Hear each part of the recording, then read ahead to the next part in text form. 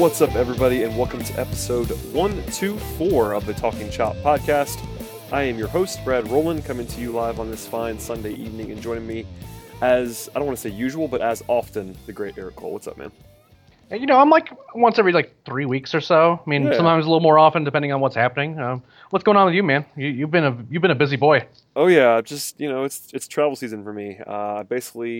I think I'm gonna sleep in my own bed for it was 7 days in like a 5 week span, something like that. 8 days in a 5 week span, something outrageous like that. So I flew back in this morning. I leave again Wednesday morning, but a little pocket for the podcast, and here we are, man. It's baseball time, and the Braves are playing well. I mean, they had the postponement on Wednesday, but aside from that, and a sort of a weird loss on Saturday in Kevin Gausman's debut with the Braves, they've now won 6 of 7. They're playing really well. Of course, the Phillies are playing, I guess, even better, or at least as well. They've won 5 in a row, so not a ton of ground being made up, but the Braves are playing some of the best baseball of the season. Yeah, I mean, they're doing a lot of things well. The offense has been a little bit inconsistent, but I mean, the pitching's been really good. The bullpen seems really improved. The additions of Brad Brock and Johnny Venters, and those two guys have been pitching well. AJ Minter's been pitching really well out of the bullpen too. It's just kind of one of those, you feel a little better at the end of the game, at end of games. Some of the starting pitching has kind of felt a little rocky at times, but it's kind of, they've been getting out of the jam. That's very kind. A very kind assessment from you. Well, I mean, it's like the beginning of the year where there would be some iffy starts, but they would get out of the jams that maybe they shouldn't have, and then that middle, that for the month of July, every time they were in a jam, it ended up going poorly. It's kind of getting back to what it was for the beginning of the year, where they were kind of, where they're kind of getting out of some of those jams a little bit more now, and they. Newcomb seems like he's sort of coming around and things like that. I mean, Tehran didn't look particularly good today at all, but the damage could have been a lot worse too. So I don't have a ton to be upset about. The team's playing pretty well. It helps that you're playing against the Marlins and the Mets. Sure. And the Nationals, they've kind of looked okay. I mean, they annihilated the Mets 25-4 the other day, but other than that, they don't seem like they're trying to surge to steal a playoff spot or anything like that. So, hopefully the Braves can do well there, while the Phillies have a pretty tough road trip coming up. Yeah, I mean, you say that. This is a big week for the Nationals-Braves front, because they're playing 4 games over a 3-day period, doubleheader on Tuesday. Should be interesting. I think if the Nats want to make the run that they want to make, they're going to have to take 3 or 4 there or something like that. At some point, the calendars kind of just creeps up on you, and the Braves have a pretty comfortable working margin over the Nationals. But still, playing 4 games in 3 days, it can kind of get off the rails in a hurry. So that's something to definitely circle on your calendar this week. The schedule for the Braves is not super easy moving forward here for a little bit after this little hiatus with Miami and New York that they definitely took advantage of. Now they got to play Washington for 4 and Milwaukee for 3 this week. So that's not impossible by any means, but at the same time, it's definitely not the same as playing the Mets and the Marlins for a full week. So the sledding is more difficult. Well, I think this is actually the most important week of the season, if I'm just being honest about it. Yeah. Because you got the 4-game set with the Nationals and then the Brewers, and the Braves are going to be at home for that series. You like to think that if the Braves get out of that with a winning record, or even better, something like 5-2 or 6-1 or something like that, that'd be ideal. But the Phillies then over that same period have to go visit the Diamondbacks and visit the Padres, and then have a 2-game stint at home against the Red Sox.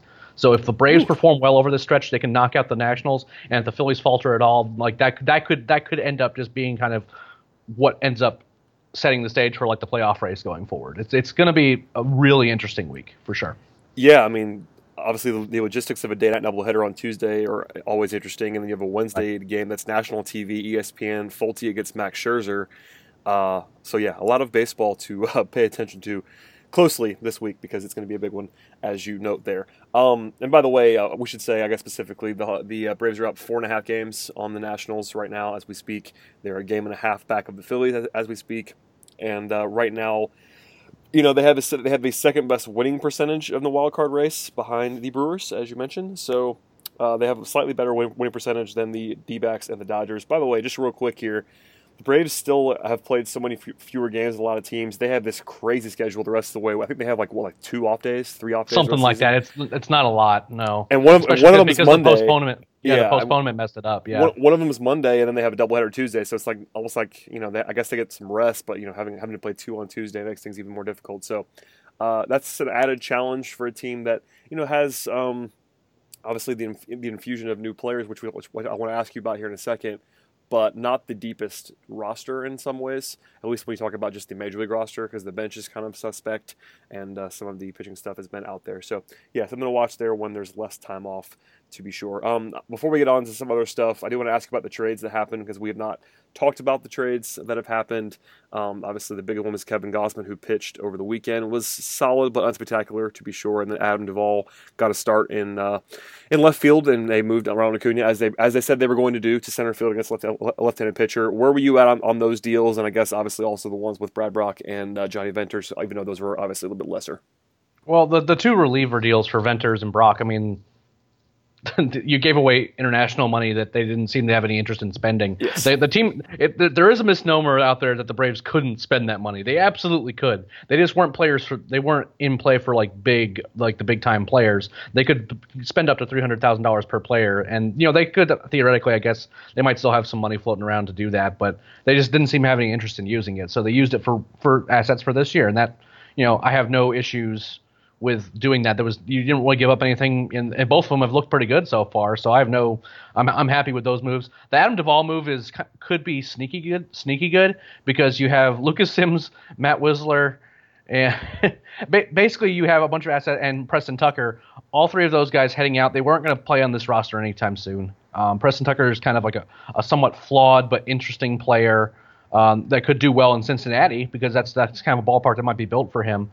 And then you have Matt Wisler and Lucas Sims, who the Braves they've tried Wisler out in starter and reliever, and for whatever reason he just can't get it done at the major league level. He's just too hittable, and Lucas Sims seems to walk everybody when he comes up here, even though he's been good in AAA too. So you kind of maybe a change of scenery helps them, but they weren't a part of the Braves' future. There's just too many arms that are competing with them right now, and so they sent them out and a guy in Duvall who has some like really productive years recently in Cincinnati. Now, with that ballpark, you kind of have to take a little bit with a grain of salt. But the way the Braves seem to be playing it is kind of using his platoon splits in a smart way to, possibly get some real value out of him by when you sit Ender, you put him out there in left field, and he could end up being really good. So I have, again, the price wasn't particularly high, so I'm fine with it. Gausman. Hold on, before we get to that, I want to ask you, because people were asking us this week. I got a couple questions before we get to the full-fledged mailbag part later on about Duvall's long term, because he is under control for the Braves, and there were some questions like, is he going to replace Markakis? And I'm like, I don't think that's the plan for Adam Duvall. I think that's not the worst case scenario for him playing more of a prominent role next season, but I can't imagine a scenario where the Braves just say Adam Duvall's a full-time starter in the corner outfield spot. Am I wrong about that, you think? Or do I think that he's probably just a role player for the Braves? I don't think so. Some of that's going to depend on how Duvall finishes out the string, and also kind of who's available on the trade and free agent market, and kind of what the plan is for Ender Inciarte going forward. Because I feel like that if anyone is the odd man out right now, it might be Ender. But I don't know if that's necessarily going to happen. Yeah, because and for me, Ender's is a really good defensive center fielder. Yeah, I actually think that if you were telling me that you had to play someone every day, I think Ender is better than Adam Duvall. Oh, agreed. But it's more of a if someone wants Ender to play center every day for them, right? You know what I mean? He might be a trade guy for sure. Yeah, that makes sense. Yeah. That's more my. I feel like if anyone might get traded, because I don't think Duvall's value is particularly high. No.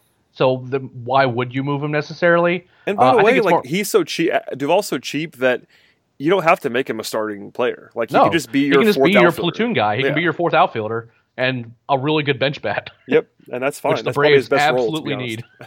I mean, it's probably his best role, and I think actually the current outfield setup makes a lot of sense in a lot of ways if they're going to do what they've been doing. What I will say though, eventually they might want to just go with Ronald Acuna in center field, because that's probably his spot he should be playing. So I can't blame them for that. But if they go in the next season with the same outfield, obviously the contract for Markakis will be a very interesting negotiation based on how good he's been this year and the record before that, because it was not that great. But it's one of those things where if they come to an agreement on like a team friendly-ish 1 or 2 year deal with Markakis after this season, then running it back with these four guys makes some sense. Yeah, I mean you have to kind of monitor how Markakis finishes the year. Absolutely. And all that stuff. Yeah. You don't want to spend like $15 million a year on Nick Markakis. No, he can't. Right? I don't think he should be the priority necessarily. I think they should probably aim high, maybe that's Bryce Harper, maybe it's not, but they have enough financial flexibility and enough assets to go kind of try to aim high. But if Markakis is sort of a safety valve option, that's not a bad option based on how good he's been this year. And by the way, I will go ahead and say it will surprise me if he repeats this. But at the same time, he looks like a different player in a lot of ways. So I'm not sure that means he's going to be like, this kind of all-star next year, but it doesn't mean that he has to go back to what he was before that either. So it's a tough spot given his age and his pedigree and all that stuff, and the fact that he's hitting free agency. It's a really interesting negotiation that we'll be definitely following, but it's a weird spot. I mean, people keep asking me, and maybe you have a better answer than I do about what I think that he's going to get on the market, and I just have no idea, frankly. Yeah, I don't either. I mean, his eight. I think it's gonna be like a 1 or 2 year deal. It might be it won't be like a $3 million a year deal or anything like that. But he'll get more than that. But it's interesting just because like his peripherals haven't changed a whole lot. I mean, his BABIP's about the same. He's hitting the ball harder in some respects. The biggest thing is that like he never was a guy that struck out a ton. Yep. But the previous 2 years it was like at 14 at 16%. It's down to 11 this year. I mean, when you're putting in that many balls in play, and he seems to have a little bit of a change in approach in terms of just driving the ball. Like that's really paid off dividends for him, and I have no issues with Nick Markakis turning into a good baseball player. I'm fine with that because he's been a big part with why the Braves are competitive this year, and I don't want to undersell that at all. No, absolutely, he's been fantastic. I saw something today on Twitter about how he should be like a fringe MVP candidate, and that's going too far. But aside from that, I mean, he was a deserving all-star. He's played at that level. Even as of right now, this moment, coming into today, he was almost at 3 wins above replacement on Fangraphs, and actually obviously had the home run on Sunday that won the game. So he's been fantastic. 319, 386, 492 slugging is the stunning one for me. A near 500 slugging for Nick Markakis in August is something I just never saw coming. So. Shouts to him. 130 WRC plus is no joke. No, yeah, 134 right now. If you include today, that's just nuts. Yeah. So, shouts to him. Anyway, before I derailed you, we were about to talk about Kevin Gausman, and that's of course I think more of the headliner. I think Duvall was a sneaky good move as you mentioned, but Gausman, it's one start. He was fine on Saturday. I don't really care about that necessarily, but what'd you make of the deal overall? Because I liked it. I thought it was a pretty reasonable price, but where were you at with that? I thought it was a perfectly reasonable price too. When you're getting up. Depending on who you talk to, I think we were a little higher on Giancarlo Encarnacion maybe than others, but even then, you're talking about no guys basically in your top 15 prospects. You know what I mean? Like maybe Encarnacion is kind of like in that fringe top 15. You don't give up any of those guys. You have to give up 4 guys, but you have to get them to get a starter with real upside and really good stuff that's under control for a couple years. You have to take on some money with Darren O'Day, but because O'Day is going to be out for the rest of the year, but when he comes back next year, it's entirely possible that he's actually a really good reliever. Yeah, he'll be overpaid, but he'll be like if you go by his track record, I know he's a little bit older, but if he's good, you don't care about paying him $9 million. You know what I mean? Right. I mean, relievers are kind of always going to be the weird market in terms of how much you have to pay them if you want them to have any track record and any hope of being good over an entire season. But I mean, his thing's a hamstring, right? Like it's something. It wasn't like an arm or an elbow. Am I right in saying that? I'm pretty sure. Yeah, it's a hamstring.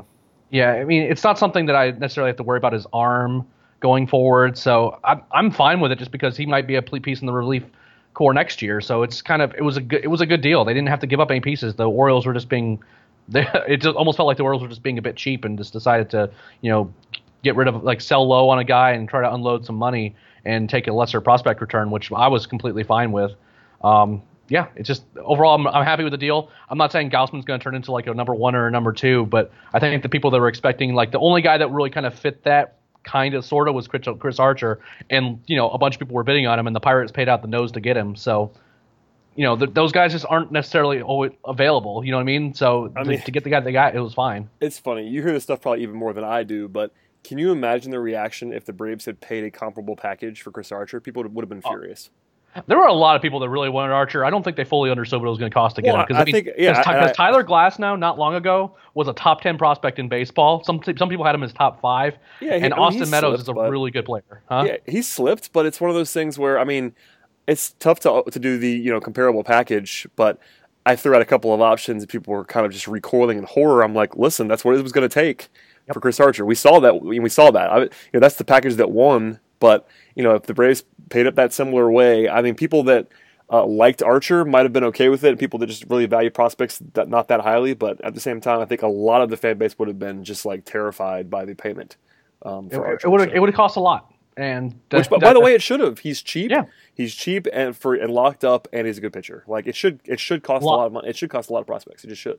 He was locked up for a while, and with like 2 options, where like even if it doesn't work out, you can get off the hook. And the thing is, like this is sort of a minor thing in some respects, but Archer is locked into a contract, not arbitration. Like you know what he's making, whereas a lot of guys are just reaching arbitration. You still have to pay them maybe a little bit more, whereas Archer is on this super team friendly deal where it's like $7-8 million a season, and it's like, listen, if you're getting even a number 3 starter for that money is huge value, and he has upside beyond that. So even that little nugget makes it even more obvious as to why he was commanding a big ransom there.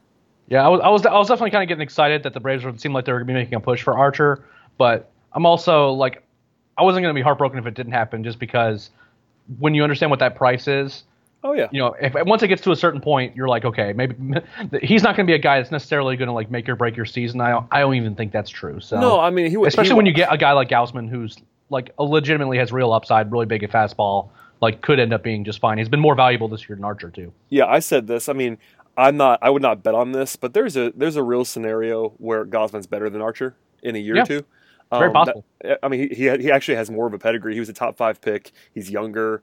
I'm not predicting that. Again, I think Archer's a better pitcher, but at the same time, I think I would have rather paid the package for Gausman than the package for Archer, given what we know, it took to get Archer. I think it would have been a little bit of a tough sell. So, anyway, I don't want to go too much on that, but I mean, the first start was kind of the first start. People were already like, "Oh, he's just okay." I'm like, "It's one start.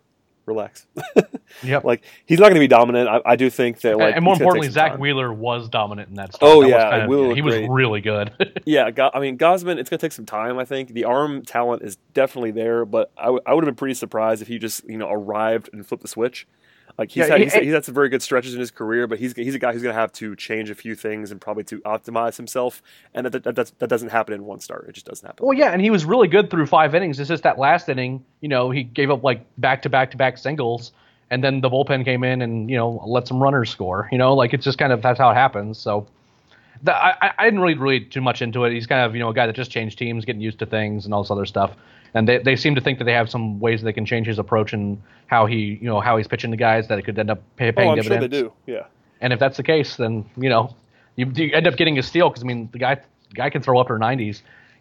Any guy that's a starter that's like that, you have to be interested in at least some respect.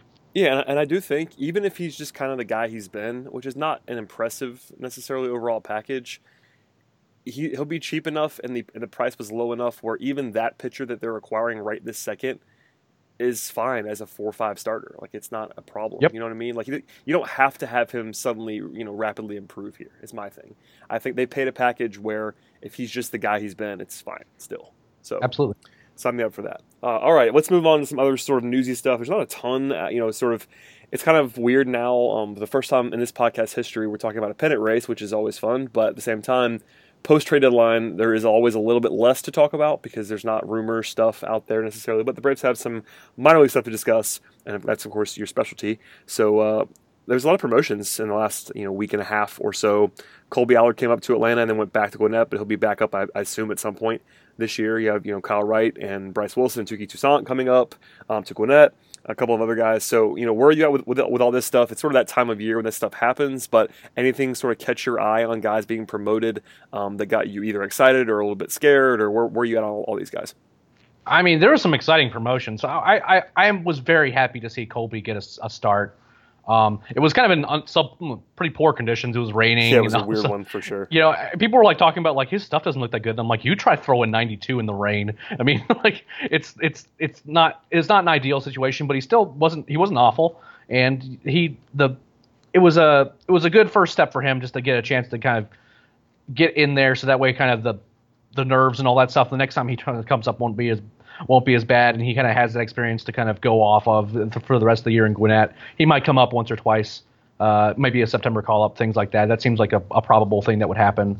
Now, obviously, I don't want to undersell when Tukey got promoted to Gwinnett or Bryce Wilson getting called up to Gwinnett, because what Bryce has done going from high A to Triple A is no joke. He's been absurd, by the way. He is great. Yeah, and that was with like a 4-start lull in Double A, like where he was not very good, and like for the rest of the year he's been great. He's been unbelievably good. So I'm super happy for those guys, but moving Drew Waters and William Contreras to high A at this point in the year was very confusing to me. Not because they're both great. They're both top 10 prospects in the system and guys to be excited about.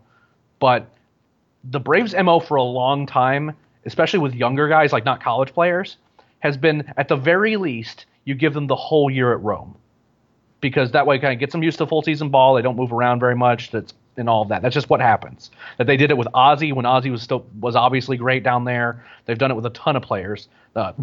Mike Soroka, Colby Allard, all those guys. They all did not get past Rome their first year in full season ball, and they moved these guys up to high A. Now, some of that was kind of necessity because they moved some guys out of the system, so they kind of had to fill some holes. But that is a very different development tact than what one has been done in the past, and two, what we were expecting, because Alex Anthopoulos was pretty clear that he's not big on rushing guys and moving them super quickly. He kind of wants to give them their time in the repetitions in the minors, and this doesn't necessarily jive with that. Now, the coinciding move was that the only reason that Drew Waters was able to move up is because they moved Christian Pache up to Double A. I was a little concerned about Pache, just not because I don't love him as a prospect, but because the one thing that he needs to work on is just his bat in general, just kind of getting reps there and moving him quickly against more advanced pitchers was something that I was borderline concerned about, just because I don't want him to get exposed and have to take a step back going into Double A. But he's played 5 games there and he's hitting almost 400. So I guess what do I know? He's incredibly good. Is probably going to be one of the better prospects in baseball, not before too long, just because his defensive value right now is already comparable to like some of the better defensive center fielders in the game right now, and that's including the major league level. And if he hits at all, if he can continue to find that fine power and hit for between 280 and 300, which is what he's been doing this year, that's a special player, especially with his tool set. Yeah, absolutely. I do think the bat's always going to miss the swing skill there, but at the same time, it's always nice to have a baseline. I think it's kind of funny. I mean, the Ender comp is really obvious in a lot of ways, because Ender's on the roster. But for as much grief as Ender's caught this year for his bat, even when he was not hitting, and he's not hit a lot this year, his overall package is still a useful player, because if you have a guy who's a plus defender in center field that can run and do some other stuff, like the bar's a lot lower for playable. And obviously you want a guy to be better than that, but at the same time, like even with Ender's bat being down, he was still on pace to be more than a 2-win player this season, and that's kind of with pretty much a disaster scenario at the plate. And that's if that's your basement level, that's a pretty nice player. It's kind of what that is. And the thing with Pache is like what Ender, he almost plays above his tools, because he's a good base runner in that he gives you a lot of value there, but he's not like incredibly fast or anything. He's just he gets good jumps and he's aggressive on the base paths. With Pache, that's not the case so much as he is legitimately like top of the scale speed and a bunch of athleticism to where even if the bottom of the scale is a kind of that Ender and Ciarte comp, what the top of the scale is is off the charts, and what he does in games could arguably be more exciting and more impactful just because he's so physically gifted. I mean, he's a world-class athlete. He could have played any sport he wanted. It's a good point. I'm glad you said that. It's not obviously. I think we should probably say this. It's not a perfect comp. It's just one of those things where they have the Braves. Statistically, it's in the ballpark. But what he does is different just because of just how athletically gifted he is. The Braves have this defense first center fielder, so it's an easy comparison. But nothing is perfect, and that's why comps get you in trouble. Which is, I know you are. It's a dangerous thing because prospect guys are always about comps, and it's like, oh, I hate comps. They're really tough sometimes. Yeah, I really hate them. Yeah. My apologies. I mean, like they are descriptive, right? Like they kind of like, okay, I kind of understand what you're trying to get at. I mean, especially statistically. They describe the situation well, like, oh, okay, I get it. But at the same time, it kind of gets you into trouble when like it doesn't line up. And in a lot of cases, when people use them, it's super lazy. I'm just like, not really. I mean, yeah, he is a guy who runs fast. and can catch the ball well. But it's also, there's a lot more going on there. So when a lot of people use them, they just kind of, it feels like that they just say it just because they don't have anything more nuanced to say about it. Yeah, it's an easy thing to do, and that's not a knock. It's just one of those things. It makes sense.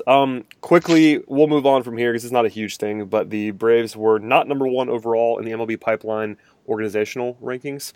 Do you have any issue with that? It was the Padres number one, and that wasn't a huge surprise to anyone. They're sort of the team that's always mentioned alongside the Braves right now when it comes to organizational depth. But do you have a preference between those two at this point in time? You're the guy who knows this stuff more than I do, so I'll defer to you all day long. I mean, I personally prefer the Brave system just because a lot of the guys that the Padres are getting a lot of love for are super far away and have maybe not quite lived up to the hype that what their talent is.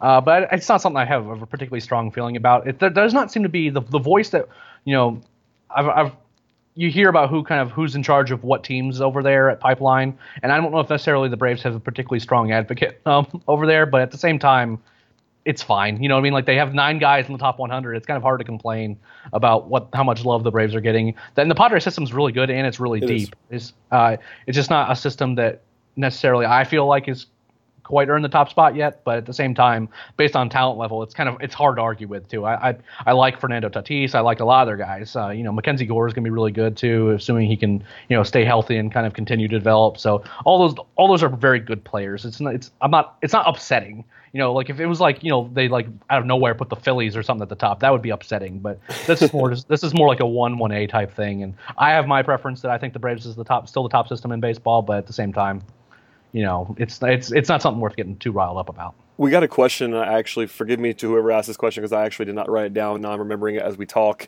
about how much, if any, that this kind of organizational ranking would be affected by the Braves not having Carter Stewart. Like, for instance, if the Braves just had a pencil-in, random top 10 pick in the system, would that make that much of a difference? And that's a question I don't really have the answer to, but I thought it was at least interesting to at least think about that, because you assume that if you have a top 10 draft pick, that's going to be a pretty impressive prospect that you just add in for the price of nothing.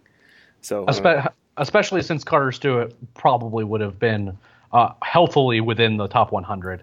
That one still hurts a little bit. I will say this: next year is going to went from a draft that I'm always interested in the draft just because I'm weird, and I talk to Matt constantly, and Matt's always already interested in draft classes. So I'm kind of constantly bombarded with questions or this is what this guy's doing or that. But this draft went from relatively interesting to me to very interesting because the Braves bonus pool just took a big jump up just because of having that top 10 pick in addition to another first round pick next year. The class looks pretty good. We won't know much until next spring, but there's some guys who are already kind of catching some eyes that weren't really on radars, and the Braves could really make some hay in that draft. And while it sucks right now that you don't get Carter Stewart, who's a guy we were still very excited that the Braves had drafted, and it just didn't work out signing him. What it could do for the Braves farm system as a whole could be really big, and also it'll be really interesting to see what their draft strategy is, because if the Braves are in contention, you wonder how much more they're going to be focusing on college players, guys that can help quickly, versus continuing to go the kind of the prep route where they can grab guys with big upside and have to wait for them for a while. Yeah, to be sure. That's interesting. Organizational stuff that we'll definitely save for February when we're dead when we're dead in the water on content, Eric. That's one of those things that happens when the season's over. Hopefully the season will be longer this year. That'd be fun if it was like October. Just a month longer. That's all I want. All I ask is another month of baseball. That's a very small request. It's a non-zero thing now, which is kind of wild. I tweeted about it earlier. It's like we've been covering the team for a long time when they've been bad. You know what I mean? Like a long time. I mean, basically the entire time I've been, me too, for sure, closely covering. I started a little bit when they were sort of winding down their last playoff run. But in terms of what I'm doing now, they've been bad the entire time. And the podcast, we've talked about it a couple times, but the podcast has never had a serious discussion about a baseball game. You know what I mean? There's obviously some times in April and May when games feel like they matter a little bit, but in September, the last 2+ years that we've been doing the podcast, it's been all about big picture in September, and that will not be the case this year. Like, I'm already sort of talking and planning, at least thinking about the podcast for the playoffs and like doing daily podcasts. And like that's a weird thing to think about on this podcast because this has always been a weekly show. But if there's playoff games, I'm going to probably record after every game because that's what happens in the playoffs. Things matter, moves matter, and it's just a weird calculus to shift. Yeah, and it's kind of funny because there's still like people that whole thought process, like, when you mention like a guy is not really getting it done, or maybe you need to make a change in the lineup or things like that, people are like, just give him a chance. And I'm like, this isn't like when we were losing 90 games a year when you just want to see kind of who works where. You're in the middle of a pennant race. All these little decisions, everything matters. Yep. And at the same time, though, that the Braves have been doing this well, like even if they don't make the playoffs, this has been a joy. Like it feels a lot better. Kind of seeing the team do well, because obviously I've been immersed in the minors for a long time, and that's been very fun. But I mean, ultimately, I'm a Braves fan. You know what I mean? And it's not. I know it's not fun for just even casual fans just to like see their team losing 3 out of 4 constantly. But being able to see the team doing well, and getting to see a lot of the young guys that I've been covering for a long time performing well. I mean, that it's been a lot of fun, and I'm glad that there's so much interest in the team right now for a number of reasons. For one, the site's doing really well, podcast is doing really well, and it's helping us on kind of like the logistical side, but it's also just more fun just because you get to talk about really positive things happening when you got instead of viewing them from afar on other teams. It's been really fun, and I've had a blast with it. Well said. All right, a couple more topics before we get into a couple mailbag questions, then we'll get out of here. The first one is about the rotation. And it's interesting. We got obviously Julio Teheran was not great again today, and his numbers for the season are really pretty ugly, including a walk rate of 4.55 per 9 innings, which is Sean Newcomb level bad. And Julio does not have the stuff of Sean Newcomb. He cannot live in that area. We talked about that a lot. He doesn't give up 3 hits a start. Yeah, we talked about that a lot with Sean Newcomb, where like Newcomb is the kind of guy who actually could be a helpful pitcher walking 4.5 per 9.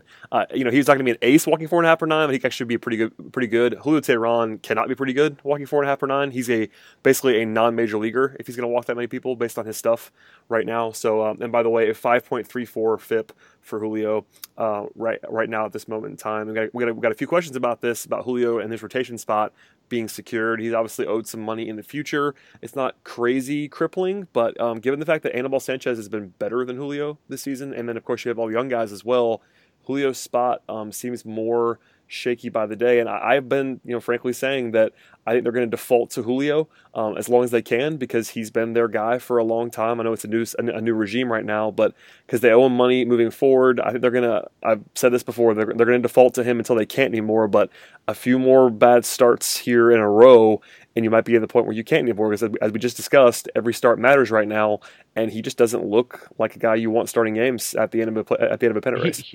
He would absolutely not be in my playoff rotation right now. Oh no! I mean, he absolutely, and that's probably the right move. I mean, unless you're just deferring to veterans, which I would not necessarily do, he's not one of the best 4 pitchers on the roster. He's just not. Nope. At this moment, at least. I mean, it doesn't mean that the light can't come on, but he just cannot walk guys. I mean, his stuff is not good enough. It wasn't good enough in his prime to do this, but especially not now when he's sitting at 90 or whatever he's throwing his fastball. He cannot walk guys. You can't walk guys and also have home run problems. That's what I'm saying. The home run stuff's always been the case with Julio, but when he was younger, when he was good, they were solo shots. Yeah, he was walking 2 guys per 9, and that's what he has to do. I mean, I'm not saying he's going to do that, but there's a big gap between walking 3 guys per 9 and 4.5 guys per 9, and that's a gap he just can't afford. Yep. I couldn't agree more. I mean, it's going to be, again, there's a lot of young guys lurking. I mean, Touki Toussaint's probably going to get called up to the majors. We got a question about that. Actually, a lot of questions about both Touki and Kyle Wright coming up potentially in September. Do you think? I mean, I guess you just said Tuki's probably going to come up. You think that's going to be in a bullpen role, or do you think they were going to? I think he'll start off there, just because there might be more of a need there. The problem is there's so many arms that could be in the rotation, whereas Touki, it's kind of an easy slot in, because hey Touki, just do what you do but throw it harder for 2 innings at a time, and maybe be like a Lance McCullers type, you bring him in as a long man, he can throw 5 innings no problem, and he will be incredibly fun to watch for those 5 innings. I could see it happening. Wright's a little trickier just because one, he just got to Gwinnett, whereas Tuki's been there for a little bit, but Wright's debut start, he looked really good up until that last inning. he was like throwing a no hitter and like blowing his fastball by guys. Changeup looked good. The curveball, his breaking ball was a little bit like kind of all over the place, but other than that, I mean, he looked really good. So, it's that embarrassment of riches we've kind of talked about when in terms of pitching. When Bryce Wilson might be your third best option at Gwinnett right now in terms of being a starter, you're doing just fine for yourself. Max Fried is still lurking around, and he's gonna make a start, which will be interesting to see how he does there. He's the early game on Tuesday, by the way, for those listening. Yep, he gets another start against a pretty good Nationals team. I don't know if I call him really good, but he gets another shot to cement his spot in the bullpen. Colby Allard's right there too. These are going to be very tough questions to answer because the Braves might have some answers in the questions in the bullpen, but they also have a lot of guys who they can't necessarily just jettison either. And then in the rotation, there's some question marks, but I mean, I just don't think they're going to bench Tehran to bring up a Tehran or a Tukey or anything like that. No, it was. I mean, okay, how bad does it have to be for them to literally just phantom DL Julio? Does that have to be 3 more bad starts in a row? 5 more bad starts? Like, how bad is it? I do think the playoff rotation question is an interesting one, but you could just kind of leave him off the roster in that case. Until then, though, what would it take? I mean, I think again he's going to have a longer leash than fans want him to have, just because of the fact that he has this track record with the organization and the contract moving forward. Like, you can't just cut him. Like, I guess they could, but it had to be really bad, really, really bad to do that with 8 figures left in his contract. Because technically speaking, the start that was from today wasn't good, but it wasn't awful either. No, it was. I mean, three bad starts in a row, and the team is within 2 games of first place. That might do it. Yeah. And I think that would do it. Oh, I think he would have some right shoulder soreness in that case. Sure. I mean, that wouldn't surprise me at all. And real quick before we move off the rotation for a second, what do you make of Anibal Sanchez? Obviously, he's been a little bit lucky, I will say, in the peripherals, but sub-3 ERA, even his FIP is sub-4. Like, he looks. I mean, if you didn't know that he's been bad for 3-4 years before this, you might believe it, because he used to be pretty good. Yeah. And he looks. Well, he also used to throw 97. Right, he doesn't do that anymore. Yeah, but I will say he has his highest strikeout rate since 2013 this season. So it's not like he's doing it all with BABIP luck. I mean, there's some of that. He has a 245 BABIP allowed. That's going to come up, but he's almost walking a batter per 9, and that's kind of where he used to live when he was good. Here's the thing that terrifies me about Anibal. He's been very, very good. Right, I'll just go ahead and say that there's no question he's been good. The problem with Anibal is that he has historically had an issue with home runs, and I worry that when the regression train comes calling, it's going to come calling in a big way. Like all of a sudden he can't hit the corners, and he's just a little bit too fat on the plate. And when that happens, his pitches get hit really hard. Well, and that's one of the reasons why. I mean, I know my reputation precedes me as being sort of a pessimist on the Braves in a lot of ways. But at the same time, like, okay, assume they make the playoffs this year. I think, obviously, we know for sure Fulte, Newcomb, and Gausman would be in the rotation. I'm pretty confident in that. The 4th spot is whoever. I mean, Julio, Anibal, or young guy X. That isn't a World Series rotation or anything close to it. That's kind of where I am at this point in time. I mean, unless Kevin Gausman becomes the guy that he was supposed to be in the draft as a top 5 guy, which I can't see happening this year necessarily.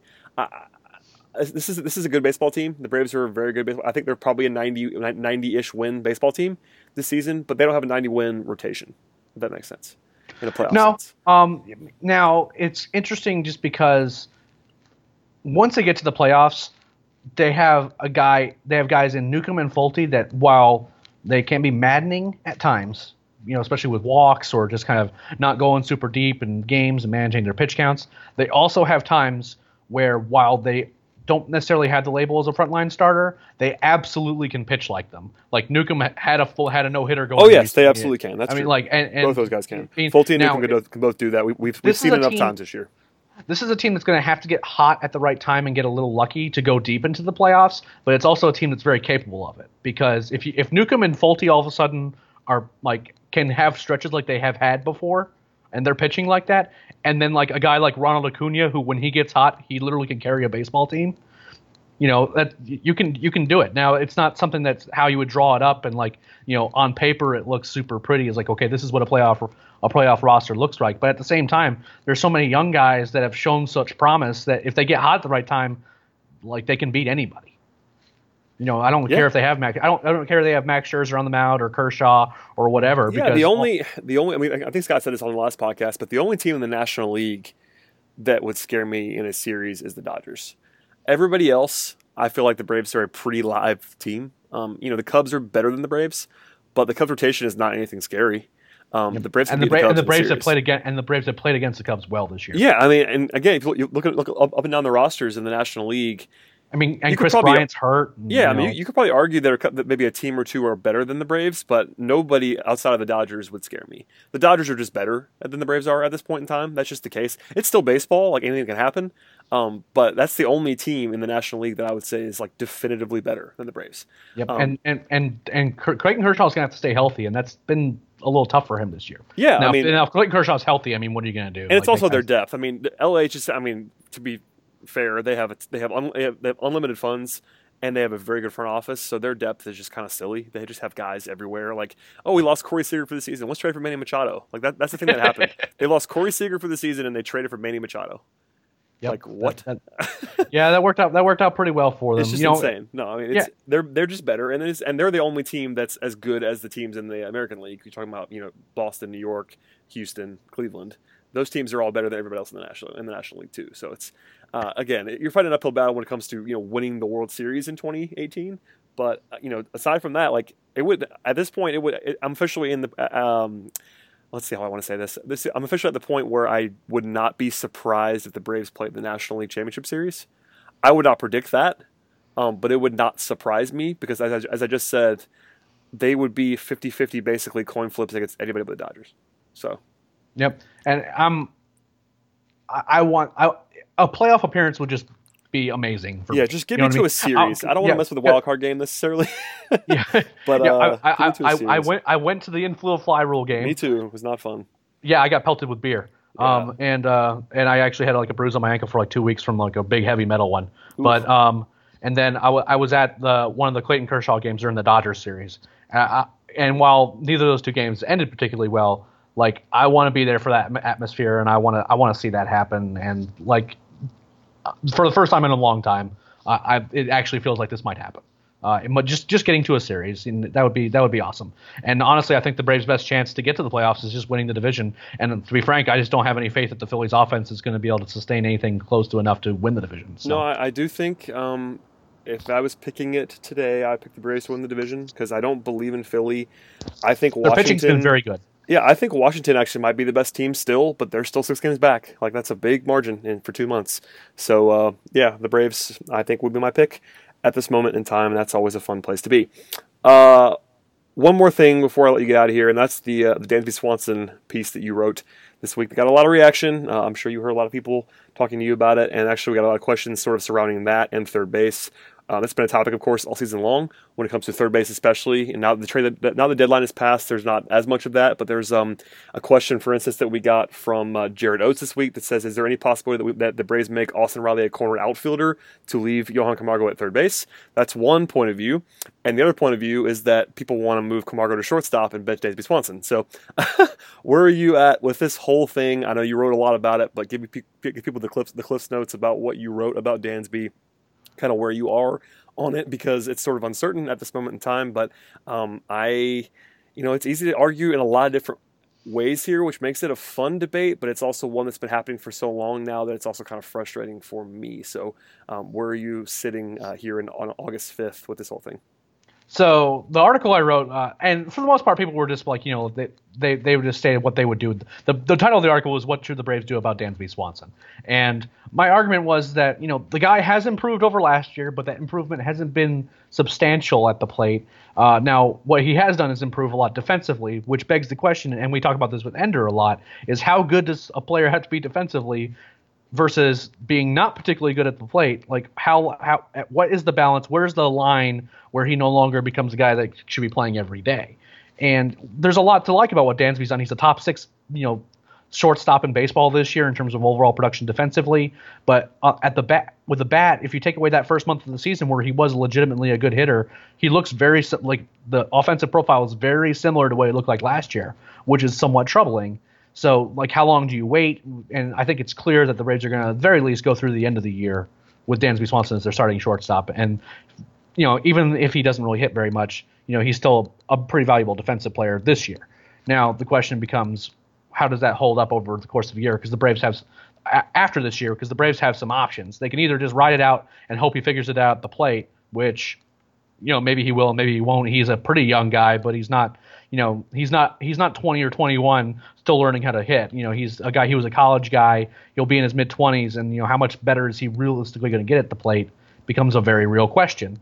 There's also the Johan Camargo thing, which I don't think any of us saw coming, but I'm happy it's happened. I personally still like Johan as a super utility guy that gets a bunch of at-bats, giving Ozzie a day off, Dansby a day off, whoever's playing third base a day off, getting him in the lineup, playing matchups as needed.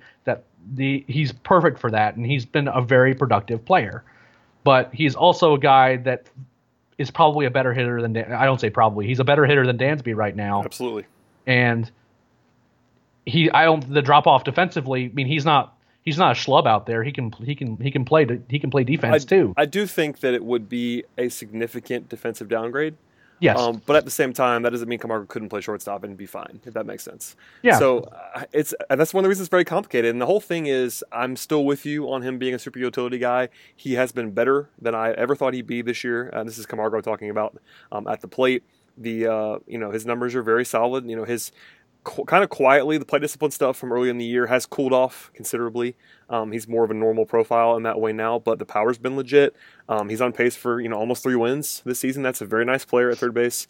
I will say it's one of those things though that I think we've almost seen it come down almost on lines of like traditional baseball guy versus advanced baseball guy in some ways, numbers wise, on Camargo, and that's because, like, I think people think of utility role as like a slap in the face to someone like Johan Camargo. Yeah, no, I want a really good utility guy. But that's the thing. I think you and I are thinking about this, like, I think when people say, like, I think people hear us say that and they're thinking that he's going to be, Charlie Culberson and have 200 bats for the season.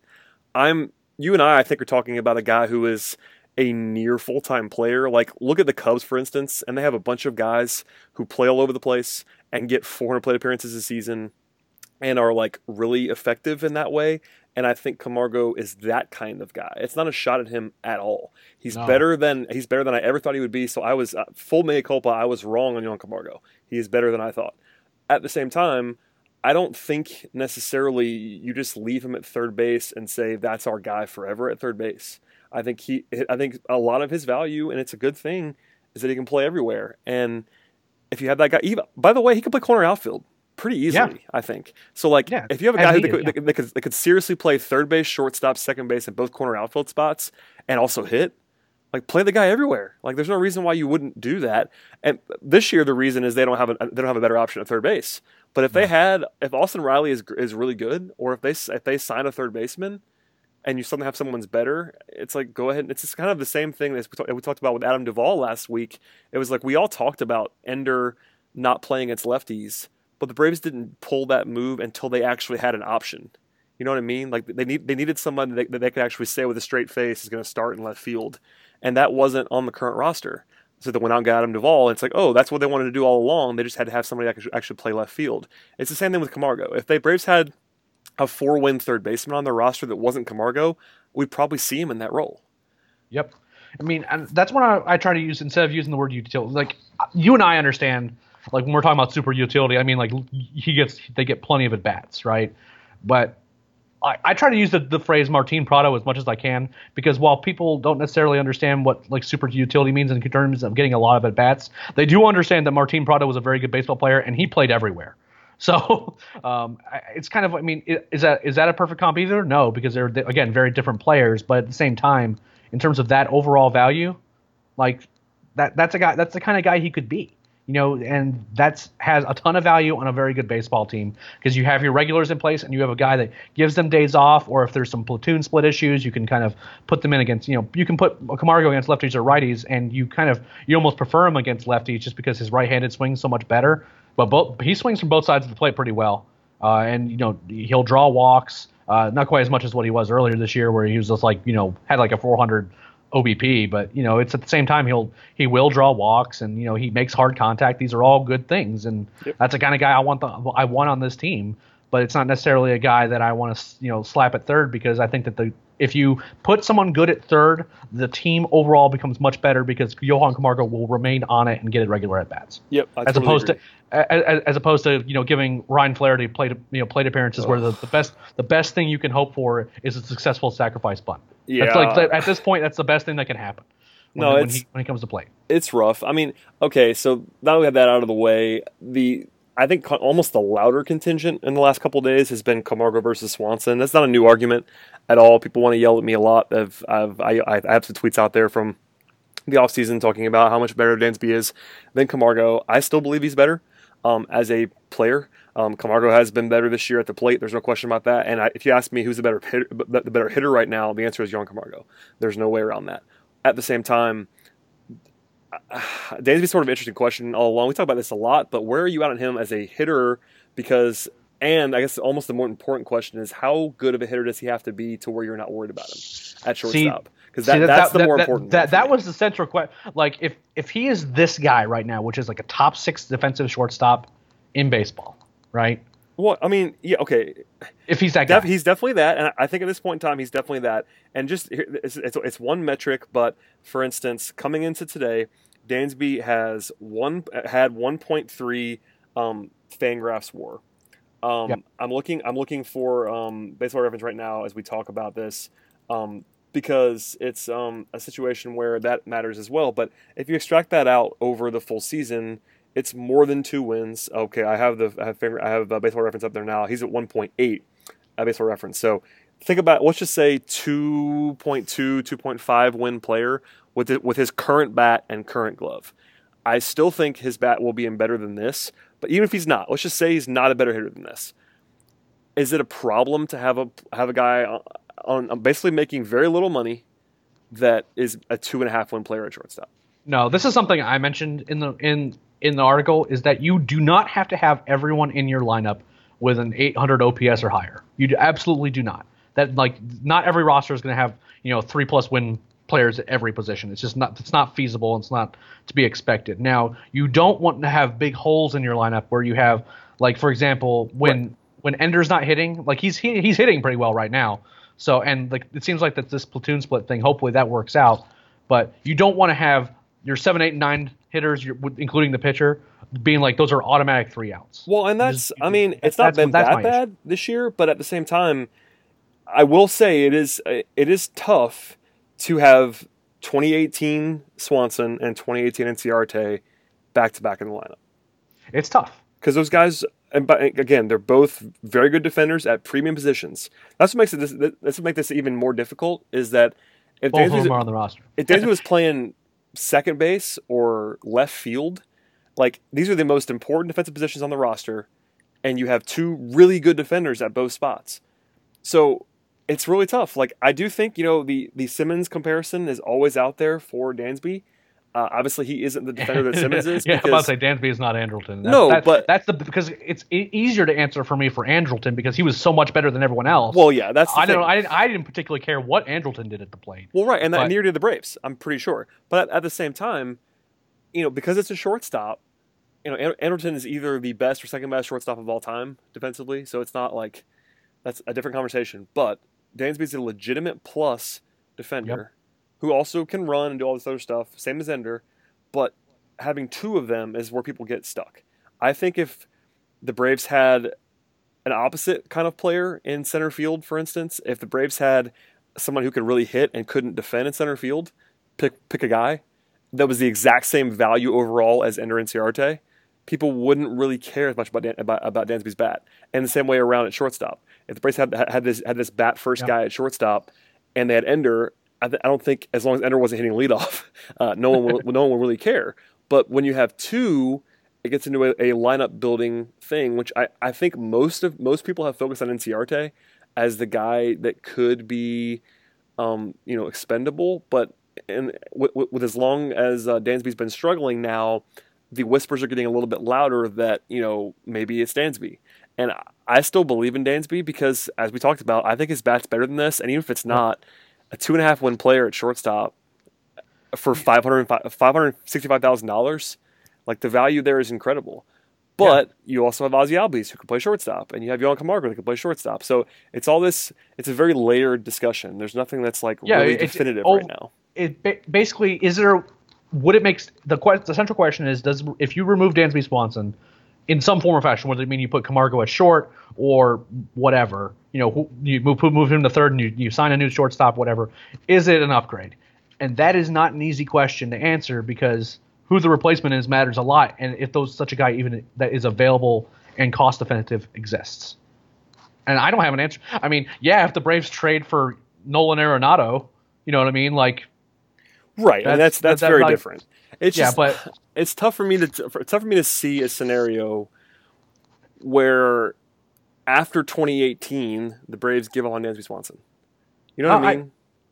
I don't think it'll happen. I don't either. I think if they're going to trade one of those guys, it's going to be Ender. See, I think Ender is the more likely of the two, just because his playing time is already being affected. Well, Right? and I think they're more willing to just put Acuna in center field than they are to put Albies at shortstop. Yeah, or put Camargo at shortstop. Yeah, here's the other thing for me. If they traded Swanson and didn't play Ozzy at shortstop, I would be irate. and they wouldn't do it. I'm pretty sure, but. I think they'd keep Ozzy at second too, and they put Camargo at short. That makes no sense, but okay, whatever, it's fine. It's something to get mad about for a later date. But I do, Brad, I understand that you're upset that they didn't trade Ozzy, and now you want them to get maximum value for Ozzy at shortstop. Well, yeah. Anyway, no, okay. Last, hypothetical value question: would you rather have a player of Dansby's exact? Okay, because honestly, if we're looking at the numbers right now, Dansby and Ender are pretty similar in terms of just overall player right now. Like, not, the way they get there is not all that similar. But for instance, Swanson has a 695 OPS this year with plus defense. Ender's OPS is probably a little bit better than I'm looking at now. Actually, it's actually worse. So they're fairly similar players this year. Plus defense, premium position, bad offense. Would you rather have that guy at shortstop or that guy in center field as a team building exercise? Would you rather have a bad hitter at shortstop or a bad hitter at center field? Bad hitter and center fielder, I think. I'm not even sure I have an answer. That's sort of an interesting question and too. I don't think either one's wrong. I just think that for me, maybe this is just kind of my impression of it. Yeah, I think it's probably shortstop for me because the baseline of shortstop is pretty low. Like, how many legitimately good hitting shortstops are there? There's a lot more now. There are more now than there were. I agree with you on that. It's just it seems like every good team right now has like some crazy good shortstop that like has real value. Like Ozzy Albies would be. Interesting. No, I'm just kidding. I'm really just being funny. But give me Francisco Lindor, give me Carlos Correa, there's a lot of really good shortstops in the league right now. You know what I mean? The Astros have like 7 on their roster. They have to swap them in and out. I mean, Alex Bregman could play shortstop. They just slide him over to third because they have Carlos Correa. I mean, how many of those are actually available? No, I mean, I just think it's interesting to think about this stuff, and that's why I think it's important that we talk about this stuff kind of rationally and not get too attached. It's always hard, fans are fans and people get attached, and people think that if you're talking about replacing a player or upgrading a position that you hate the baseball team. That's the thing. I mean, that's kind of what I'm saying without saying it. Like, Camargo has a really, really passionate fan base. Dansby has really passionate fans and detractors. Okay, can confirm that one because my mentions have been a mess. I mean, Ender has a lot of fans too. I mean, I think it's kind of they've been quieter this year for obvious reasons, but there's the 200 hit contingent that will just defend Ender to the end of the earth. So it's it's all about kind of nuance is dead, as they say. It's definitely better podcast fodder than it is for Twitter because you need some space to have this conversation. Like, these are not easy players to evaluate. Even Camargo, as good as he's been this year, He's if not you're a perfect someone who player. really values pedigree and history, there isn't much there. Like he was not a very good minor league baseball player. So, and I know he's young, but like Ender's the same way. I mean, Ender's bat is kind of a tough one because of the fact that it's a really traditionally favorable batting line with a high batting average and not much else. Whereas the advanced people really don't like his bat very much. It's like it's all three of those guys and more really have a lot of nuance to the discussion, and that because the Braves have all this money and this winter when they're going to have 50 million or so probably to spend, these conversations have to happen because there are guys who are just locked in. Obviously, Acuna's not going anywhere. Frey's not going anywhere. Ozzy's not going anywhere. So you have three, 4, or 5 guys who just are going to be on your team, and that limits the pool of guys who can be replaced. So it narrows on third base, and it narrows on shortstop, and it narrows on one of the outfield spots. So these discussions just have to happen, if that makes sense. Like I think people are probably tired of us talking about these guys, but that's the big podcast question. Like we could come out and talk about what happened in the 7th inning 2 nights ago, but this is a weekly podcast. It's going to be more big picture for the most part, and these are the big roster building questions. Talking Chop. If you want game recaps, you can read those at Talking Chop, no problem. But what you're going to see here is if you want to have an honest, real discussion about something, then that's what we're here for. And I'll be wrong. I mean, I've been wrong a lot. Like, it is what it is. I know I'm the host of this podcast, and I think some people at least trust my opinion, and I'm going to give it. At the same time, I think I'm decent about acknowledging when I'm wrong. Like, for instance, Yohan Camargo and Nick Markakis. I was very wrong about those guys in 2018. There is no way around it. The topics that we are often talking about are like 60-40 probabilities or like 60-40 sure. It's baseball. And that is exactly it. Crazy things happen in baseball. We are going to be wrong about guys. I guarantee you. I mean, I've looked through previous prospect rankings we've made. I only ranked Yohan Camargo in the top 30 prospects one time, and that was my first list here. And I'm sure that was probably reasonable. I mean, the thing is, that's reasonable. I mean, but at the same time, that's just one example. Like that's a guy who, like, if you're a fan of Yohan Camargo that just ignores completely the fact that he was like a 680 OPS guy in the minors, like, you could tell me that you knew all along he was going to be this hitter, and I'm going to tell you that you're either lying or you misevaluate him in the first place. Like, yep. But that also makes him a great story. It's awesome. No, and that's great. I'm glad you said that because I'm probably guilty of that, but I've tried hard this year to at least reference the fact that Markakis and Camargo in particular are great stories, and I was wrong because I was. Like, it doesn't mean that it's can't predict baseball. That's the theme. That's sort of the Twitter mantra. And Markakis 2018 is like the poster child for can't predict ball. There was nothing in his profile the last handful of years that would have said National League All-Star this year. And there's plenty of stories. I mean, like, who would have thought at the beginning of the year that Ronald Acuna was the favorite to win the National League Rookie of the Year? That guy is probably on the Washington Nationals roster right now. You know what I mean? And that was a guy who missed a bunch of time last year, and he went from low A to hitting 300 in the majors right now. And he's, 19? Yeah, he's 19 years old. No one saw that coming. No, it's wild. I mean, it's like, baseball. And that's great. Like, but I mean, I didn't mean to I'm not going to pretend that the numbers don't exist and that I haven't gotten an impression about a guy. And that's what makes this season really fun because we never thought that this was going to be the case this year. But a lot of improbable things happened, and now the Braves are fighting for the at the top of the division and look really good, and that's awesome.